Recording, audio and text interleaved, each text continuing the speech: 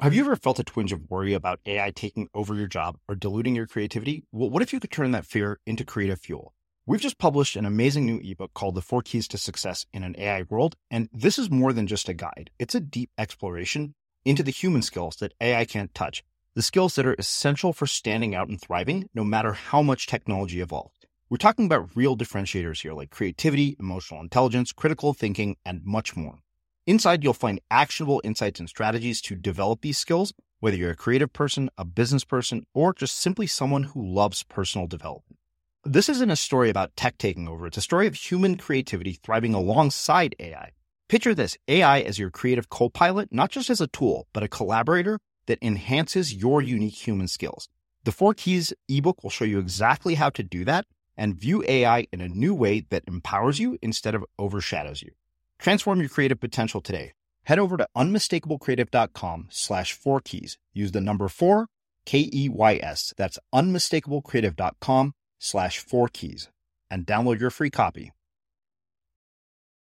It's almost obvious, but that experience, like you just forget in these moments of what the basics are.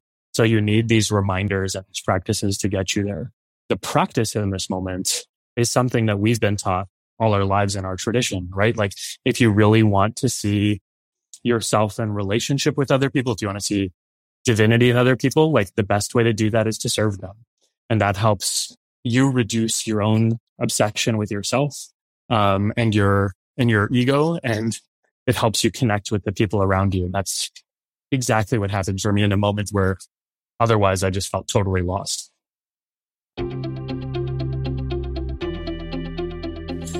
I'm Srini Rao, and this is the Unmistakable Creative Podcast, where you get a window into the stories and insights of the most innovative and creative minds who've started movements, built thriving businesses, written best-selling books, and created insanely interesting art. For more, check out our 500-episode archive at unmistakablecreative.com. Simran, welcome to the Unmistakable Creative. Thanks so much for taking the time to join us. Of course. Yeah. Thanks for having me. I'm excited for this. It is my pleasure. I've been looking forward to this conversation for quite some time. You have a new book out called The Light We Give, which is all about Sikh wisdom. And, it's funny, despite being Indian, I think that when I read this book, I was surprised by how little I knew about Sikhism, despite having Sikh friends. And, I just absolutely love this book. Before we get into the book, I wanted to start by asking you, what birth order were you and what impact did that end up having on the choices that you ended up making with your life and career? It's a good question. So I have three brothers. I'm number two, and we're from top to bottom. We are 5.5 years apart. So we're all really close in age. Part of what that meant to be number two is my older brother, who's 13 months older than me, was constantly paving the way for us, which I know I learned later was annoying for him because he would fight for stuff and then we'd all get to enjoy it. But also it meant that I was paving the way for my younger brothers too. And so I also felt the annoyance of fighting my parents to go to the school dance. And then by the time it's my youngest brother's turn, like there was no question, right? Like that kind of thing was probably the most annoying. But I think the other thing that I think in terms of being number two is I really got to experience the closeness of what it meant to have siblings at that age, and felt like this sort of protectiveness for my younger brothers especially, and I still feel it actually, where at home we would fight, and I think you're supposed to, but then when you're out with people, like you always have each other's backs, and that was really like a key part of our relationship that hasn't even really gone away at this point. Yeah. It's funny because I'm the older sibling, like I'm the oldest. And I'm guessing if I talk to your older brother, he would probably be like, yeah, someone got away with murder in comparison to what I got. That's true. I mean, I was really annoying. I love getting in trouble like that. They used to call me the troublemaker. So, yeah, I think you're right that if you said this to my older brother, he would say the exact same thing. Yeah. Well, I mean, it's funny because I think the stereotype of the middle child is always the one that's sort of neglected. And, it's like either you're not the baby, you're not the first son. Do you ever feel any sense of struggling to be heard? Growing up, at least in terms of siblings, not really. Maybe part of it was like I liked sliding under the radar, and people not knowing what I was doing. Like our parents were really involved growing up. And so like any opportunity you got to not be noticed seemed like you get away with something. And so that's probably part of it. But yeah, I never felt like there was, at least in our household, this struggle to get attention, because, if it was the opposite, it was like, so much attention that it was like we were always looking for opportunities to get away. Yeah. Yeah. I mean, it's funny because like when you mentioned, the thing with the school dance, I remember thinking, my sister telling me this story when she was a freshman. My dad drops her off like 2 blocks from a party that she was going to. And she's like, yeah, Dad thinks I still go to cake and ice cream parties. And I'm thinking to myself, if I had done anyone near a party with alcohol when I was in 9th grade, like my parents would have basically never let me leave the house again. And she got exactly. Like I remember she had a party. She came home from Berkeley, and she came over, a weekend. I think it was homecoming weekend, and she told a few friends to come over. And like 150 people showed up at my parents' house, smoking pot in the backyard, drinking. And she literally told my parents, "Go upstairs. I'll take care of this." And then on Sunday, she went back to Berkeley. Now, like, I would have been like in so much trouble if I had pulled that stunt, and she just got away with it. Yeah. In trouble or murdered? I don't know which one would come first, but yeah, I feel like I wouldn't have lived to tell that story if that was my odds. Well, I think that the thing that really struck me most about your story was that it was so parallel to mine, because we both grew up in Texas.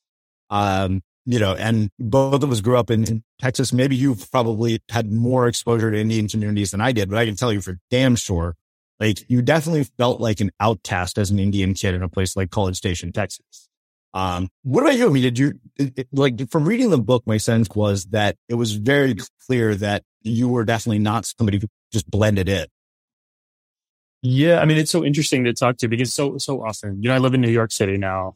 It's diverse. There's people of all backgrounds. Like even when I say like, yeah, my life was different and I look different where I was growing up. Like so many people have a similar kind of story that it doesn't even feel all that unique at this point anymore. And sometimes I meet people like you where they're like, I grew up not just in Texas in the 80s, but in College Station, I'm like, oh my God, that must have been so different. Even though that's as Friday Night Lights as it gets, man.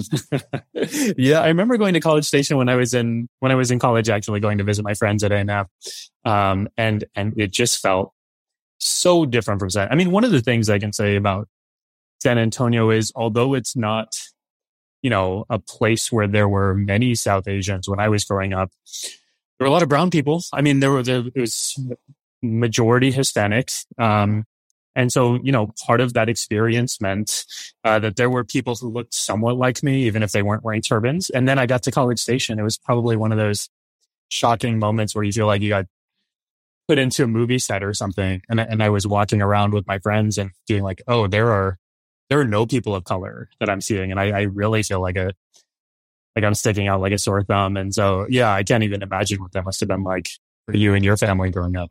Well, so, we moved from Edmonton, Alberta, where we knew hundreds of Indians. And I remember for the first month and a half, my mom thought every Mexican person was Indian. She was like, oh, that girl looks Indian. You should be friends with her. And I'm like, her name is Jessica and she's Mexican. That's so funny. And we had in some ways the opposite experience in San Antonio, where, I was born and raised there.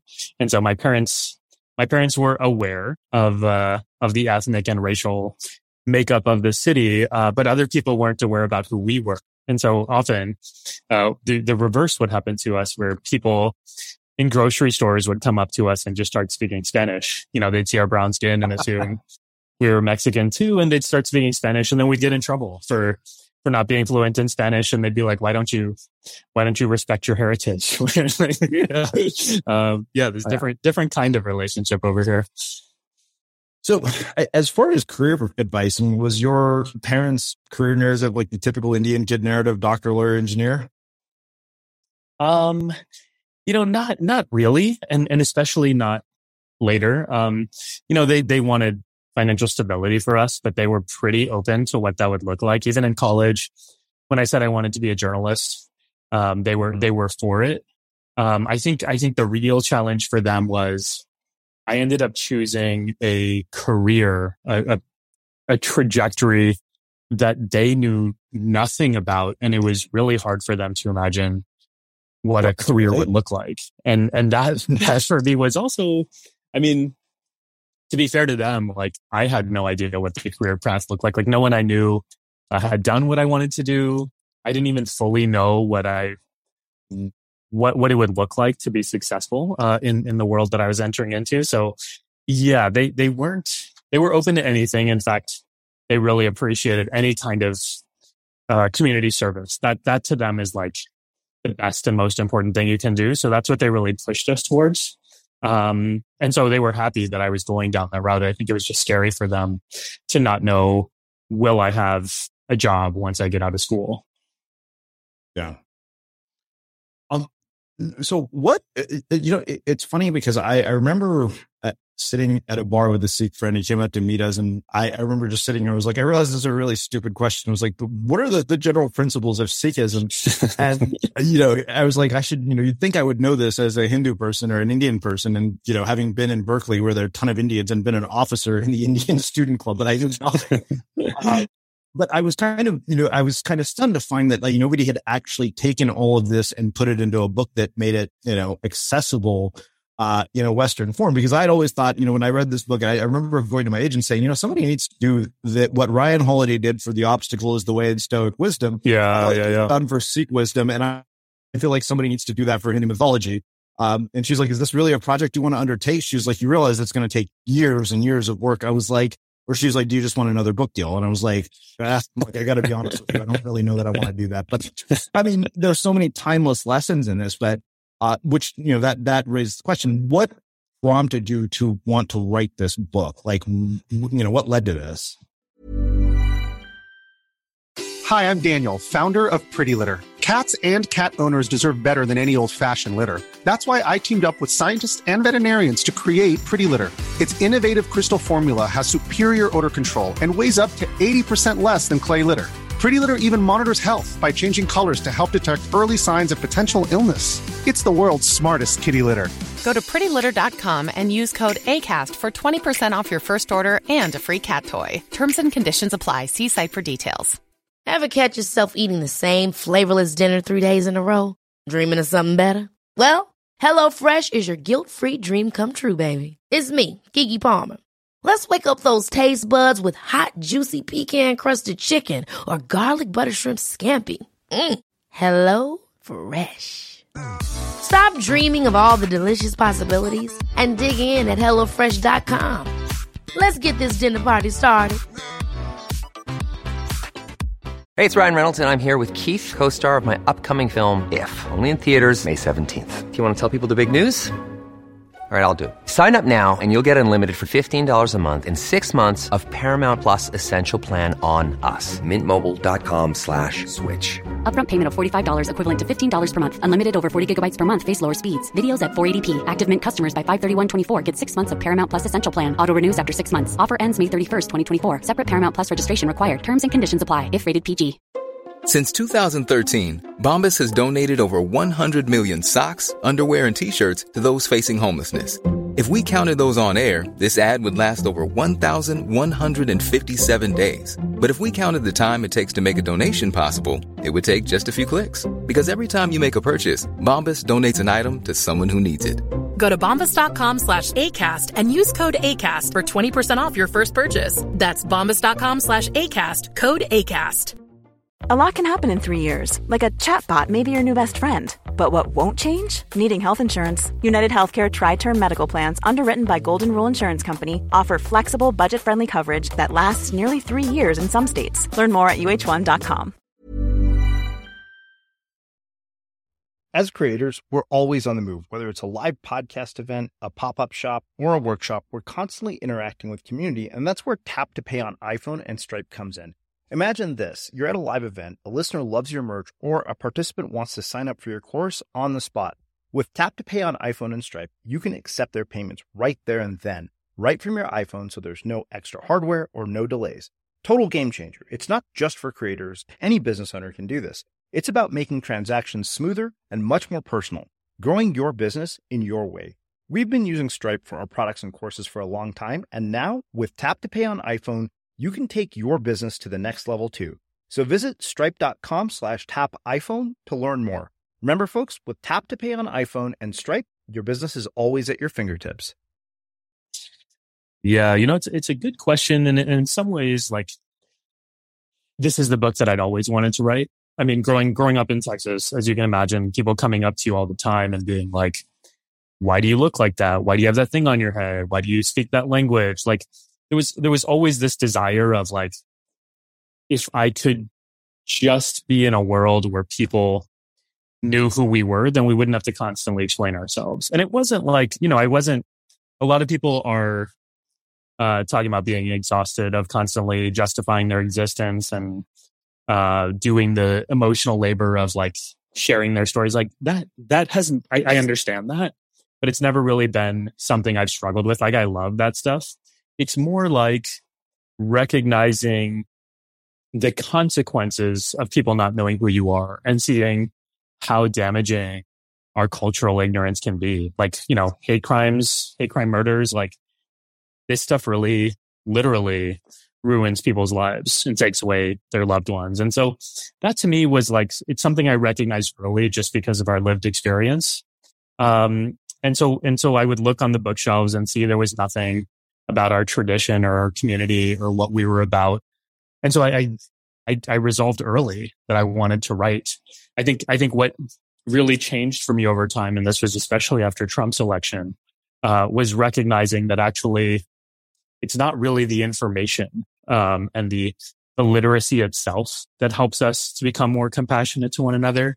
It's actually the connection to one another's stories. And that's where the real sort of shift came for me from, giving people the basics and the facts about who we are into trying to share it through my own personal storytelling of what my life is like as a Sikh in America and how it's different from other people's and how it's similar and the challenges we face and how we can move forward together.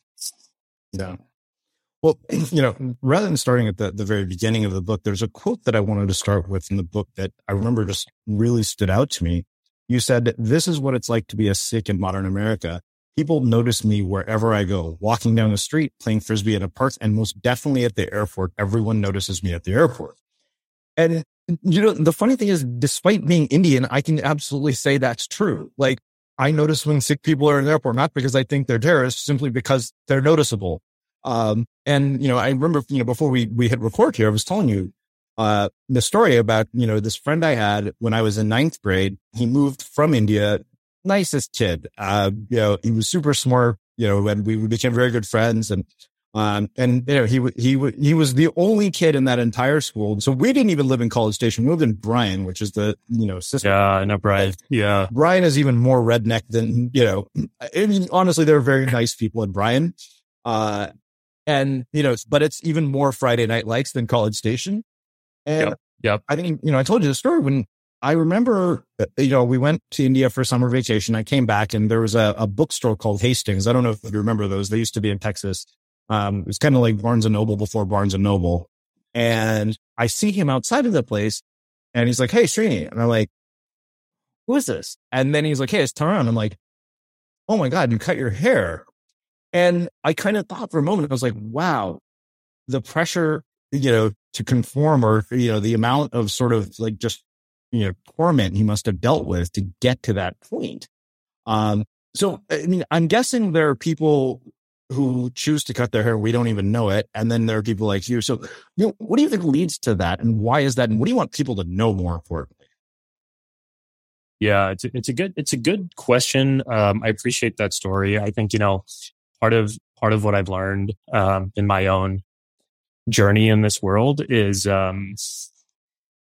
it's especially true in the context of religion. It's so easy to judge people for their decisions or their actions or whatever it is that they do. And often like the way that a lot of people said no in the Sikh community and in other religious communities too, right? Like people make decisions and you don't know what leads to those decisions. You don't know people's lives. You don't know the details of what their struggles are. And so it's really easy to look from the outside and be like, oh, that's wrong, or that's messed up, or whatever.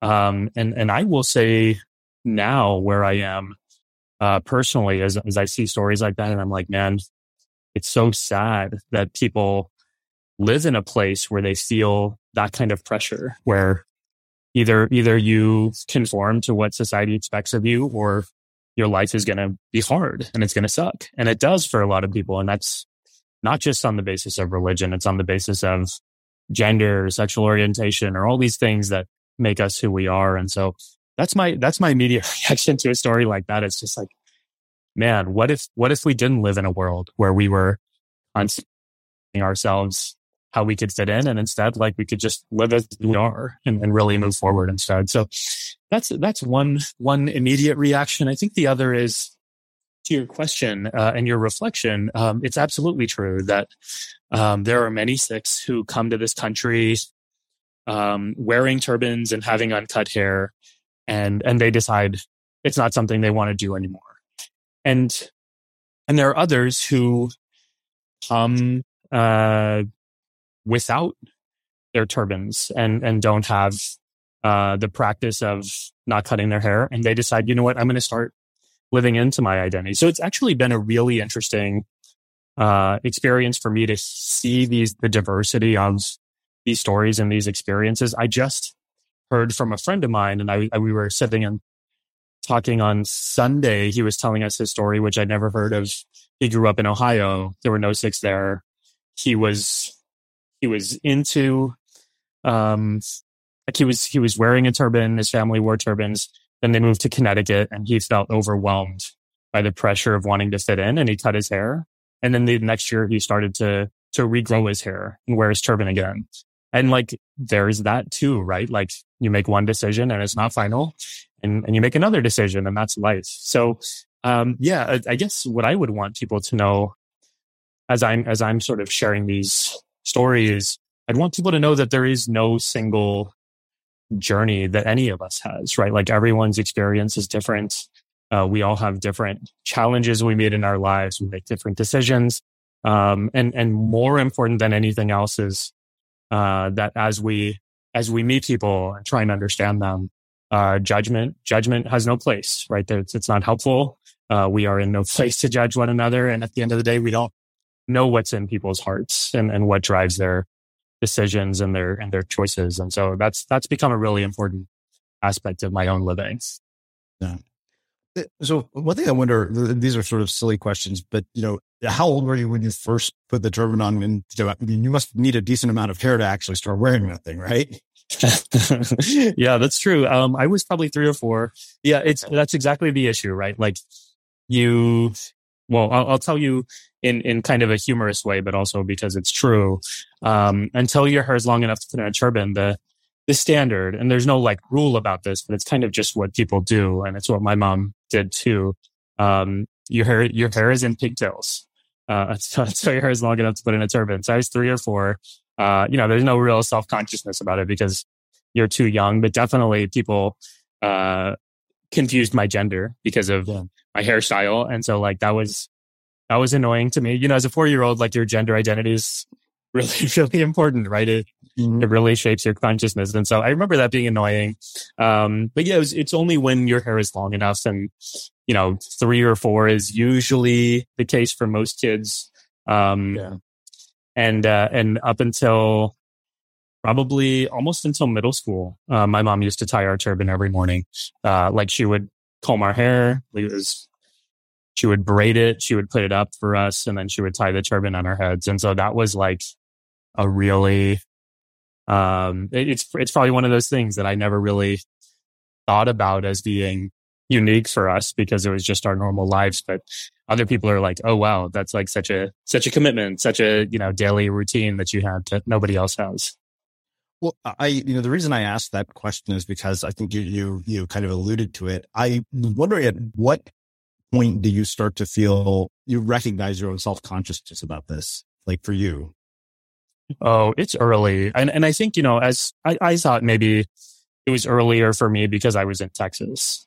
And what I'm realizing now that I have kids of my own and they're young, is that kids are more astute than we give them credit for, right? Like the studies now show that kids are able to identify racial difference before they're 1 year old. And so the awareness is there. And then the self-consciousness is there.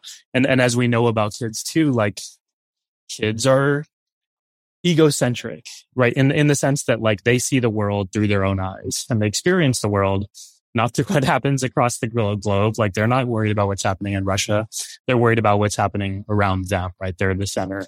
And so if we understand it from that perspective, then it's pretty clear to us that like, yeah, of course, a kid who is entering into preschool and noticing the kids around him and they're noticing him, like, of course they're going to ask questions, right? Like my daughter who's in preschool asks me questions about difference that she sees, whether it's on the basis of race or accent. She was asking about accents the other day.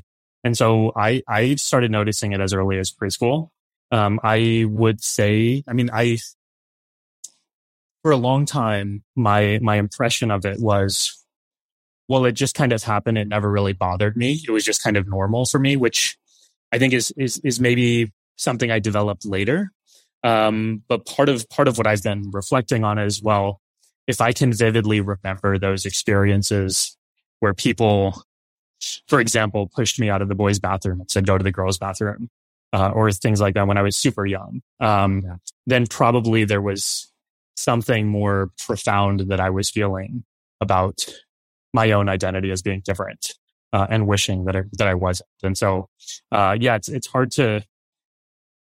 it's hard to really pin down your memories because, who knows how accurate they are sometimes. But definitely some of these feelings are coming up from me when I'm in preschool, like really, really socializing with other kids for the first time.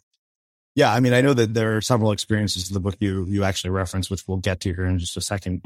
For people listening and for my interest, what is the significance of not cutting your hair? Like, why do you do it?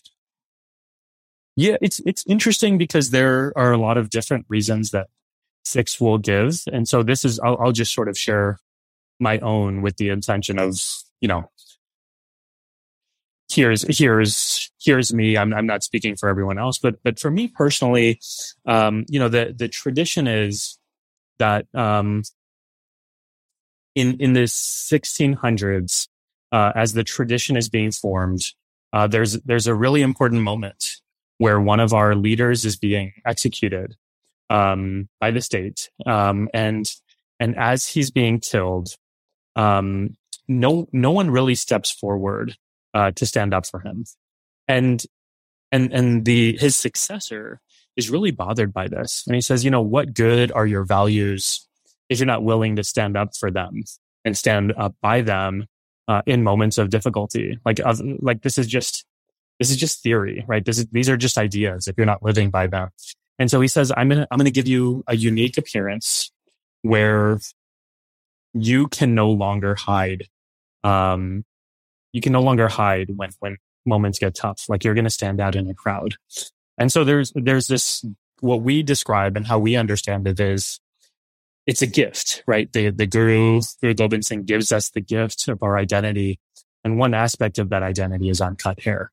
And so for me, both of these two pieces complement each other really nicely, right? On the one hand, the hair and other aspects of our identity are a gift from our Guru, who we love. And so we cherish them just as we would any other gift that we get from somebody we love. And it's almost like a marker of our identity that demonstrates to the world and reminds us individually too, that these are our values. This is who we are. This is how we're going to live, and everyone is going to stick with it, no matter how difficult our moments or our lives get. And so that to me is the sort of two-piece puzzle that comes together in explaining what the hair means to me personally. Yeah. Well, I want to talk about your first experiences with racism, because I think that you and I will both have very sort of similar stories here. But one of the things that you say in the book is, this was my parents' general response to the racism we encountered: to ignore it, to let it go, to turn the other cheek to be the bigger person. We talked often about the importance of maintaining composure in these moments. This advice served me well for most of my youth. Walking away from conflict ensured that we wouldn't get baited into fights, sucked into negativity, or distracted from the things in life that truly matter. So, I mean, I know you referenced the soccer game. I remember that very specifically. And I'm just curious, like, what were your earliest experiences with racism, particularly growing up in Texas? Because I remember just hearing some shocking things in the back seats of my parents' parents' cars. And I think we were very fortunate because Indians, for the most part, were the model stereotyped as model minorities. If you thought the only way to get a more defined jawline with natural-looking results was through surgery, think again. Juvederm Volux XC is a non-surgical injectable gel filler that improves moderate to severe loss of jawline definition and can help you achieve natural-looking results with little downtime. Even better, this improved definition lasts up to 1 year with optimal treatment. No maintenance required. Improve jawline definition for a smooth, sculpted look with Juvederm Volux XC. For important safety information and to find a licensed specialist, visit Juvederm.com. That's JUVEDERM.com. Not for people with severe allergic reactions, allergies to lidocaine, or the proteins used in Juvederm. Common side effects include injection site redness, swelling, pain, tenderness, firmness, lumps, bumps, bruising, discoloration, or itching. There's a risk of unintentional injection into a blood vessel, which can cause vision abnormalities, blindness, stroke, temporary scabs, or scarring. Talk to a licensed specialist to find out if it's right for you. Ever catch yourself eating the same flavorless dinner 3 days in a row? Dreaming of something better? Well, HelloFresh is your guilt-free dream come true, baby. It's me, Keke Palmer. Let's wake up those taste buds with hot, juicy pecan-crusted chicken or garlic butter shrimp scampi. HelloFresh. Stop dreaming of all the delicious possibilities and dig in at HelloFresh.com. Let's get this dinner party started. Wow. Nice. Yeah. What you're hearing are the sounds of people everywhere putting on Bombas socks, underwear, and T-shirts made from absurdly soft materials that feel like plush clouds. Yeah, that plush. And the best part? For every item you purchase, Bombas donates another to someone facing homelessness. Bombas. Big comfort for everyone. Go to bombas.com/ACAST and use code ACAST for 20% off your first purchase. That's bombas.com/ACAST. Code ACAST.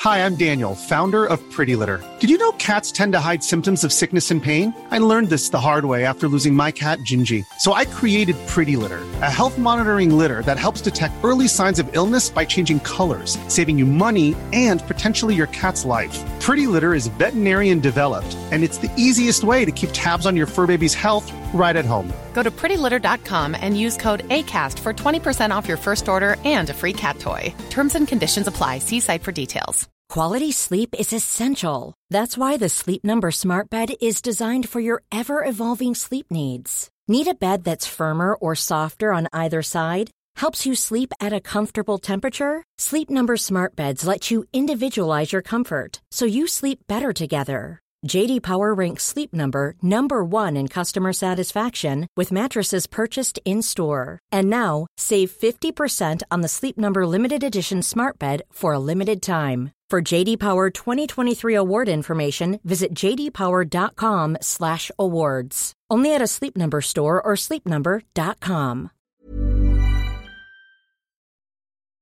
As creators, we're always on the move. Whether it's a live podcast event, a pop-up shop, or a workshop, we're constantly interacting with community, and that's where Tap to Pay on iPhone and Stripe comes in.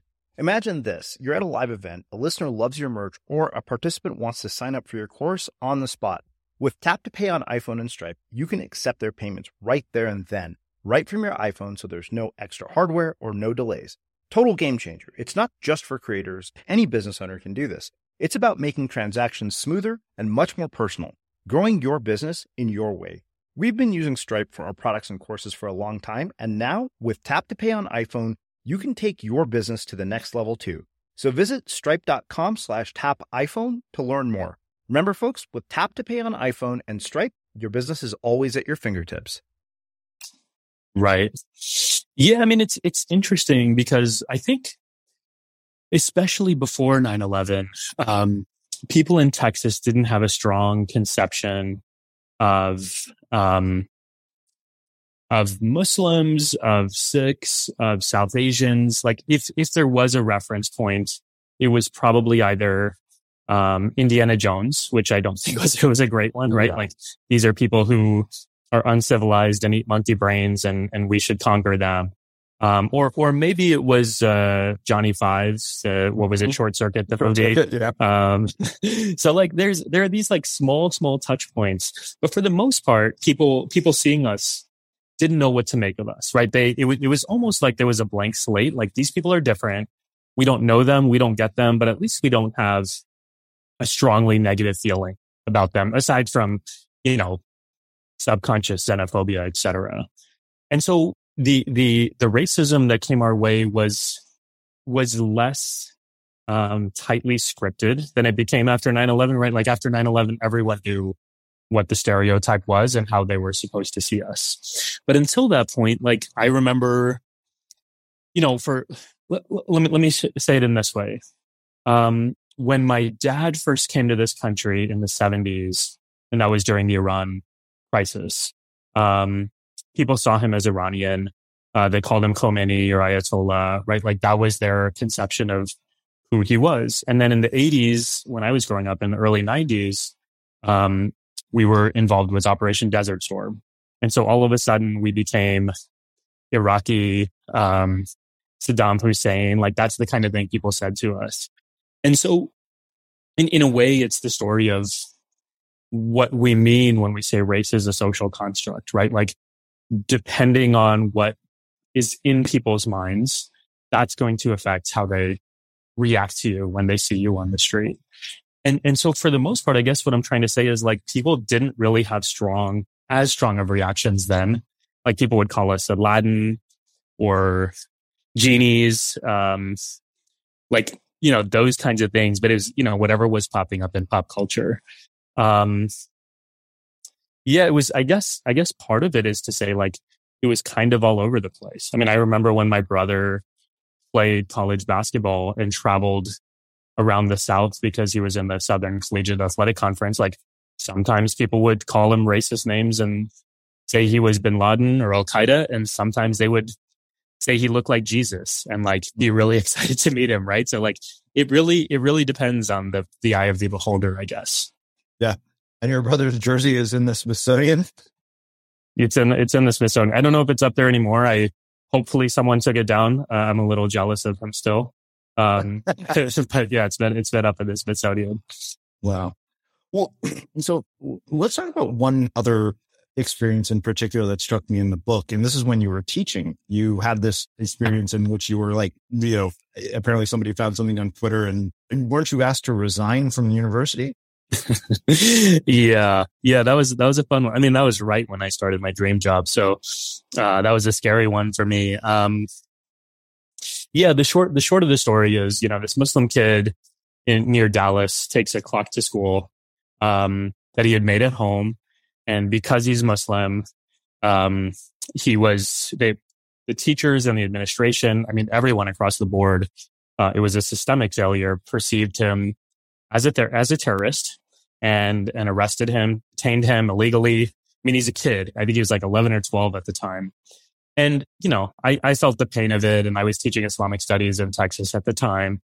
And so I felt the desire to do something. And, the easiest thing often to do is to post on social media. And so I did, and I posted a picture of me holding a clock just to say I brought my clock to work in solidarity or something simple like that. And it happened to be, one of those like moments where a random message goes viral. Like my tweet went viral. It was all over the news. I mean, I was getting phone calls and whatever all night. I mean, it was just like, something that you can't predict or control or whatever.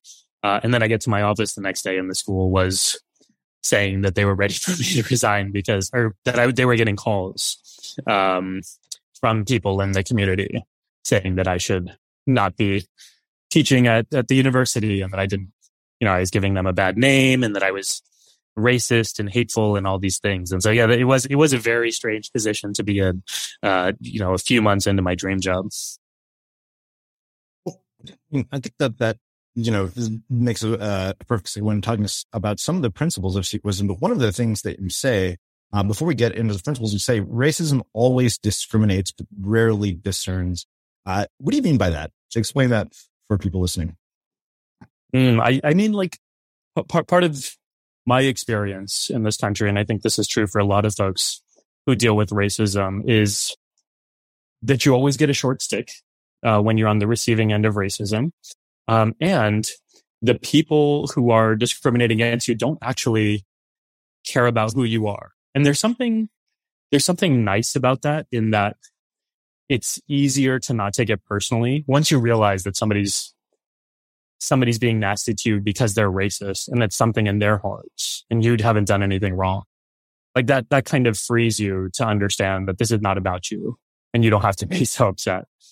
But also the sort of underlying piece here is people who are being racist towards you, they're not actually making any effort to get to know who you are as a person. They're really focused on who they think you are and who they perceive you to be. And so that's what I mean by racism always discriminates, but rarely discerns. Like nobody's actually out there who's being racist and saying, let me actually look in to you as a person and understand you. And that's the real shame of it. Yeah. Well, let's get into some of the principles of this wisdom. You talk about this concept of Ik Onkar, and you say Ik refers to the oneness of the world, the connectedness of reality, the intermingling of creator and creation, the integration of all we know, the wholeness of our being. The second component, Onkar, refers to a dynamic divine force that permeates every aspect of a world. The most relatable way of understanding this concept is to consider it on an atomic level. If everything we know in our physical world is composed of atoms, then think of each atom as being infused with the same divinity. There's no escaping this force because it's infused to everything we encounter and experience. So talk to me about, sort of how these principles apply day to day in our lives, because, it's funny as I recognize a lot of these sort of self-improvement teachings. I'm like, anytime I read about religion, I think the thing that I'm always struck by is how much overlap there is between the basic foundational principles of morality in almost every religion. Mm-hmm. Mm-hmm. Yeah. And I that's part of what I was hoping to do in this book was sort of introduce some of Sikh teachings in ways that are universally applicable, which I think so much of spiritual wisdom is. I mean, that's part of what makes it so powerful, is that, these teachers and thinkers and philosophers lived centuries ago, and they happen to have answers to questions that we're all struggling with today, right? Like, how do I fight hate with love? Like, the best among us have been talking about that for centuries. And so, yeah, absolutely. I think there's quite a bit of overlap and insight for us to draw from spiritual traditions writ large, and our cultural move away from them is actually our own loss. Right? Like I believe that deeply. With regard to these ideas and how they fit into a practical day-to-day experience, I think that's exactly what I have found to be so powerful. Right? Again, like, ideas are just ideas until you put them into practice.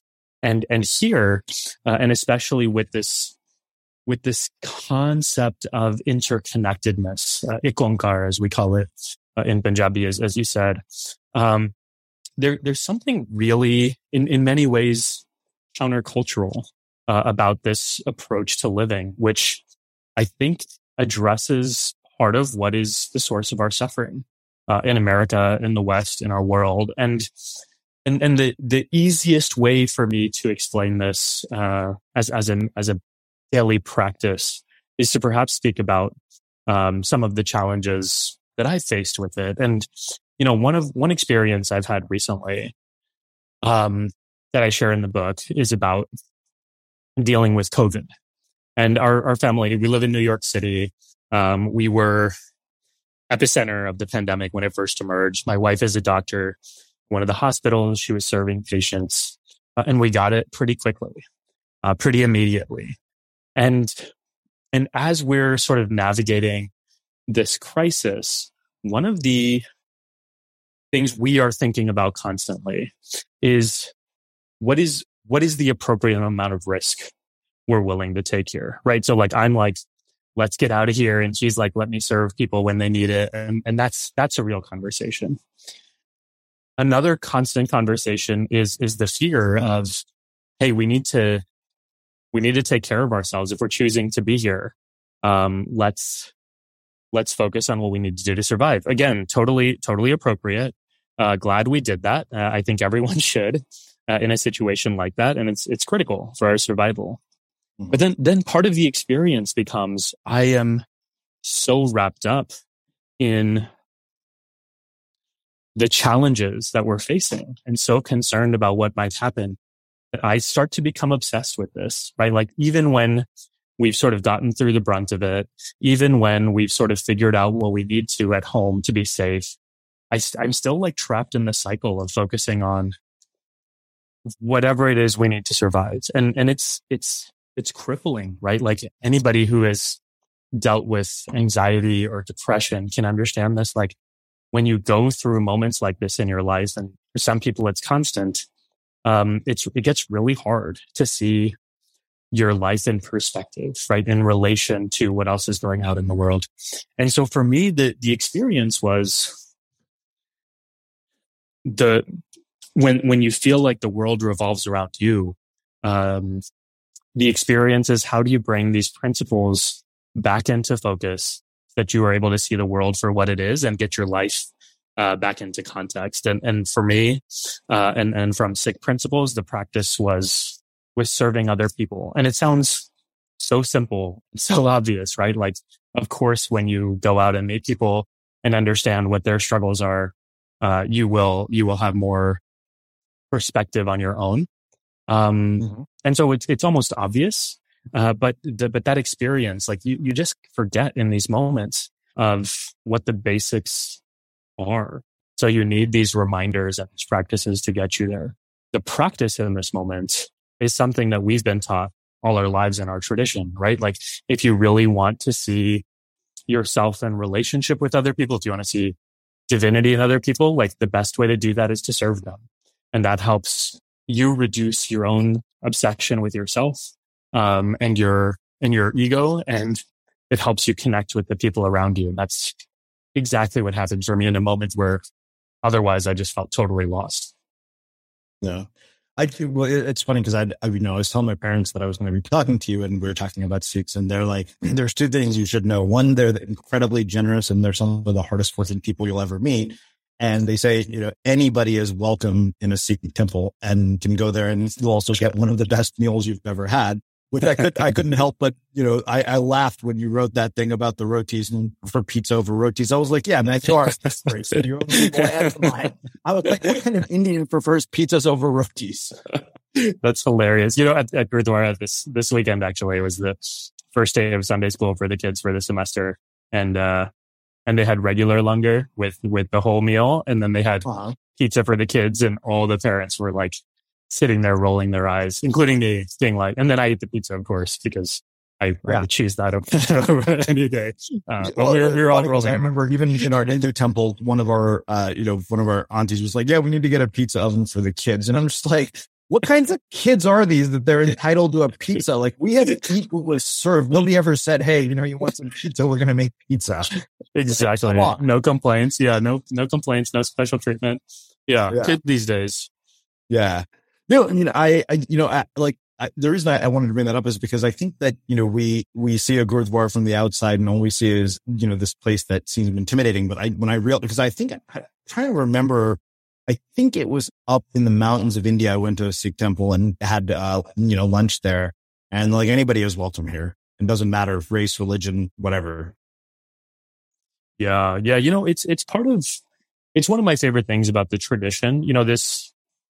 There's an idea of radical equality, which I think, of course, our world could learn from that right now, especially like given where we are and how we're treating each other, right? Like in our tradition, the teaching is everyone is equally divine. There's no place for discriminating. There's no place for hierarchies. And even in the scripture, like it'll say over and over again, like, you're not better than anyone. Get over yourself. You're not worse than anyone. Like, empower yourself, right? Like, we have to find that right balance. But one of the things I love about the Sikh philosophy, and I write about this a little bit in the book, is that it's not just so let me say it this way. In the American context today, our approach to activism is to identify all the things we disagree with and just call them out, right? Like that's what call out culture essentially is. Like that's what we're referring to. Like find out what you don't like and then let everyone know that you don't like it, which is fine. Like there's a place for that. But the Sikh gurus, like their approach was much more than that. They said, find the things you dislike or you disagree with and then build a solution. And this tradition of feeding people, like that's about dealing with poverty. That's about bringing people together and having them understand their social relationships with one another. And it's also about destroying hierarchies and ensuring that everyone is treated as equal and sees themselves as equal. And I think like there's something really beautiful about building something that's, now lasted over 500 years and really is continually challenging the norms of division that are plaguing us. I mean, whether here in America or in India, because it's everywhere. Yeah. So I want to ask you about fatherhood and being a parent. Obviously, this really stands out to me because my sister just had a baby last night as we're having this conversation. And one of the things that you say is viewing the world through their eyes for the first time. I realized that love is an unstoppable force, one that gives life to hope and inspires rightful action, no matter how hard it is or what the consequences might be. I mean, I don't have a child, and the closest thing to a child of my own I've experienced was last night. And, it's kind of amazing how immediately, like I was just texting my sister. I was like, tell my new nephew when he wakes up, I can't wait to meet him and I love him. Yeah. So tell me about this, like the experience for you of fatherhood, particularly like the first time you experience it, because like I said, I only have sort of experienced it peripherally or, through other people. Yeah. Well, it doesn't sound all that different. And actually you said to talk about the first time experience it. And I'm, one of my embarrassments about the book, I mean, maybe it's not an embarrassment, but something along those lines, is that I write about the first time I became a father. And then I don't write about the second time. And so I'm sure one day, if my second daughter reads the book, she's going to be like, what the hell? Why did you write about me? So, well, I mean, every kid is scarred. And you never see the TV show Parenthood at the very, the guy's like, he was like, that's what parents do. They screw their kids up. Yeah, exactly.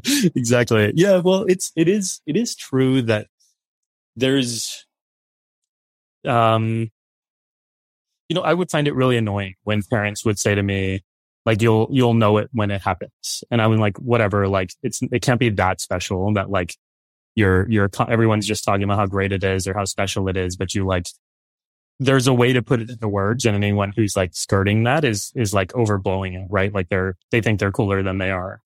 And then it happened to me, right? My daughter's born and I knew she was going to be born. We were preparing for her to be born. I knew that she was, even like the 30 minutes before she was being born, like I was in the room, but then there's something that shifts suddenly, or at least it did for me. And maybe it does for other people. But there was this remarkable shift in experience for me where I was like, the way I describe it in the book is like, you think love, and you do to an extent, but it's your experience of love just expands so rapidly and so drastically that it's almost like you never knew love at all, right? Like it's just a completely different level. And that's now I understand, like, if you haven't experienced that, like, how do you tell somebody who's never tasted chocolate, like what chocolate tastes like? Like you can't explain it. You just have to experience it. And so now when I talk to parents, I try not to be annoying about it, in the way that I felt annoyed when other parents would talk about it. But I do understand that there's something inexplicable about this feeling that you can't know until you know, right? And that's part of it. Well, I want to finish with one final part of the book, and this really struck me particularly because, what is this show? It's a story in which we use language to capture emotion. We tell, stories You say that language cannot fully capture the depth of human emotions. Words can help us approximate what we mean in terms of common experiences, but they'll never carry the full force of the feeling. And then you go on to say, because we each have different experiences, we all use and understand language differently. The word turban may mean something different to me than it does to you. I've worn one every day since my childhood. And for me as a Sikh, the word turban connotes royalty, dignity, equality, and justice. On the other hand, most Westerners hear the word turban and immediately think of terrorism, violence, extremism, and hate. Language is not uniform. How we understand words is informed by our own perspectives, perceptions, and yes, prejudices. Which, I think the thing that is so striking to me about that is that, terrorists for the most part are not like, I don't know any Sikh terrorists. Like, based on all the terrorist history that we've seen, none of those people are Sikh, are they? Yeah, what I would say is every religion, every ideology has its own, can be weaponized, right? And so there are Sikhs who use Sikhism to justify bad actions, just as you see in any other religion. And so I don't want to let anyone off the hook and just say well, there's no such thing. It happens, and it happens in Christianity, and it happens among Buddhists, and it happens among Hindus. It happens, right? And it's a real thing. But I do think there's something really interesting here about, the way that we consider, here's a way to think about it. So much of what's in our heads, we take for granted as if this is how people always viewed the world, or this is how the world is for everyone. And it goes back to our inability to see each other for who we are, right? We're so focused on being right and thinking that we have all the right answers that we forget that other people have different experiences too. And so to me, part of what I'm trying to open up in this book, and even in this point about language, is to say, actually, all these things that we think are universally true, and there's only one right answer, there's actually more to it than that. Life is more complicated. Life isn't just black and white. And it's okay to be open to other people's experiences and ways of living, without judging them for it. And I think that's something we're really not good at as a society. Yeah, absolutely. Wow. I feel like I could sit here and talk to you all day about this, because this is just such a profound and deep concept to really, understand each other in a way that we don't before. And I think that, like I said, despite being Indian, I was shocked at how little I knew about Sikhism, until I read your book, and I thought, this is so well done. Thank you. So I want to finish with one final question, which is how we finish all of our interviews at the Unmistakable Creative. What do you think it is that makes somebody or something unmistakable? To make somebody or something unmistakable, man,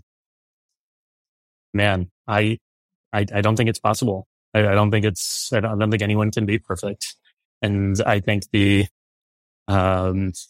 cultural expectation that we can get there, or that perhaps that we are or closer than others, is actually a real problem. And I think opening ourselves up to our fallibility as human beings creates more openness and more respect for one another. And so, yeah, I love your podcast, and I'm also anti-unmistakable. Well, that's the beauty of the, the question is that there is no one definition of what it is. Exactly. I love that. You really articulated that beautifully. Well, I can't thank you enough for taking the time to join us, to share your story and your wisdom and your insights with our listeners. Where can people find out more about you, the book, your work, and everything that you're up to? Well, I spend way too much time on Twitter. So my name here is Simran, Simran. And then I'm also on other social media platforms. You actually got Simran as a name on Twitter? It took a long time, but it happened. All the others I didn't get. So I'm Sikh Prof, Sikhpros. And one day maybe I'll be Simran on those, but for now I'm Sikh Prof. So that's where I live. That's where I hang out. So yeah, would love to connect with anyone who's interested. All right. Amazing. And for everybody listening, we will wrap the show with that.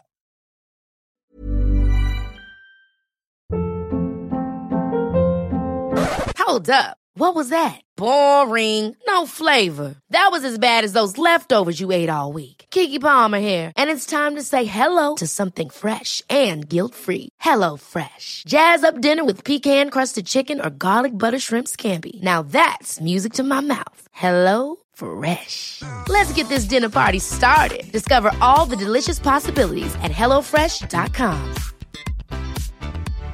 Hi, I'm Daniel, founder of Pretty Litter. Cats and cat owners deserve better than any old-fashioned litter. That's why I teamed up with scientists and veterinarians to create Pretty Litter. Its innovative crystal formula has superior odor control and weighs up to 80% less than clay litter.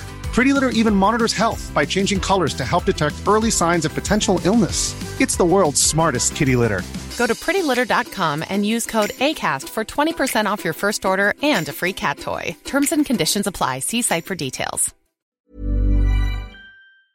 Have you ever felt a twinge of worry about AI taking over your job or diluting your creativity? Well, what if you could turn that fear into creative fuel? We've just published an amazing new ebook called The 4 Keys to Success in an AI World, and this is more than just a guide. It's a deep exploration into the human skills that AI can't touch, the skills that are essential for standing out and thriving, no matter how much technology evolved. We're talking about real differentiators here, like creativity, emotional intelligence, critical thinking, and much more. Inside, you'll find actionable insights and strategies to develop these skills, whether you're a creative person, a business person, or just simply someone who loves personal development. This isn't a story about tech taking over. It's a story of human creativity thriving alongside AI. Picture this, AI as your creative co-pilot, not just as a tool, but a collaborator that enhances your unique human skills. The 4 Keys ebook will show you exactly how to do that and view AI in a new way that empowers you instead of overshadows you. Transform your creative potential today. Head over to unmistakablecreative.com/4keys. Use the number 4, KEYS. That's unmistakablecreative.com/4keys and download your free copy.